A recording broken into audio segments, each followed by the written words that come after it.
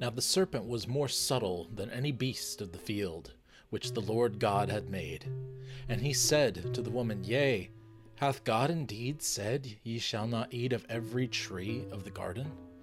And the woman said unto the serpent, We eat the fruit of the trees of the garden, but of the fruit of the tree which is in the midst of the garden, God hath said, Ye shall not eat of it, neither shall ye touch it, lest ye die. Then the serpent said to the woman, Ye shall not die at all. But God doeth know that when you shall eat thereof, your eyes shall be opened, and ye shall be as gods, knowing good and evil.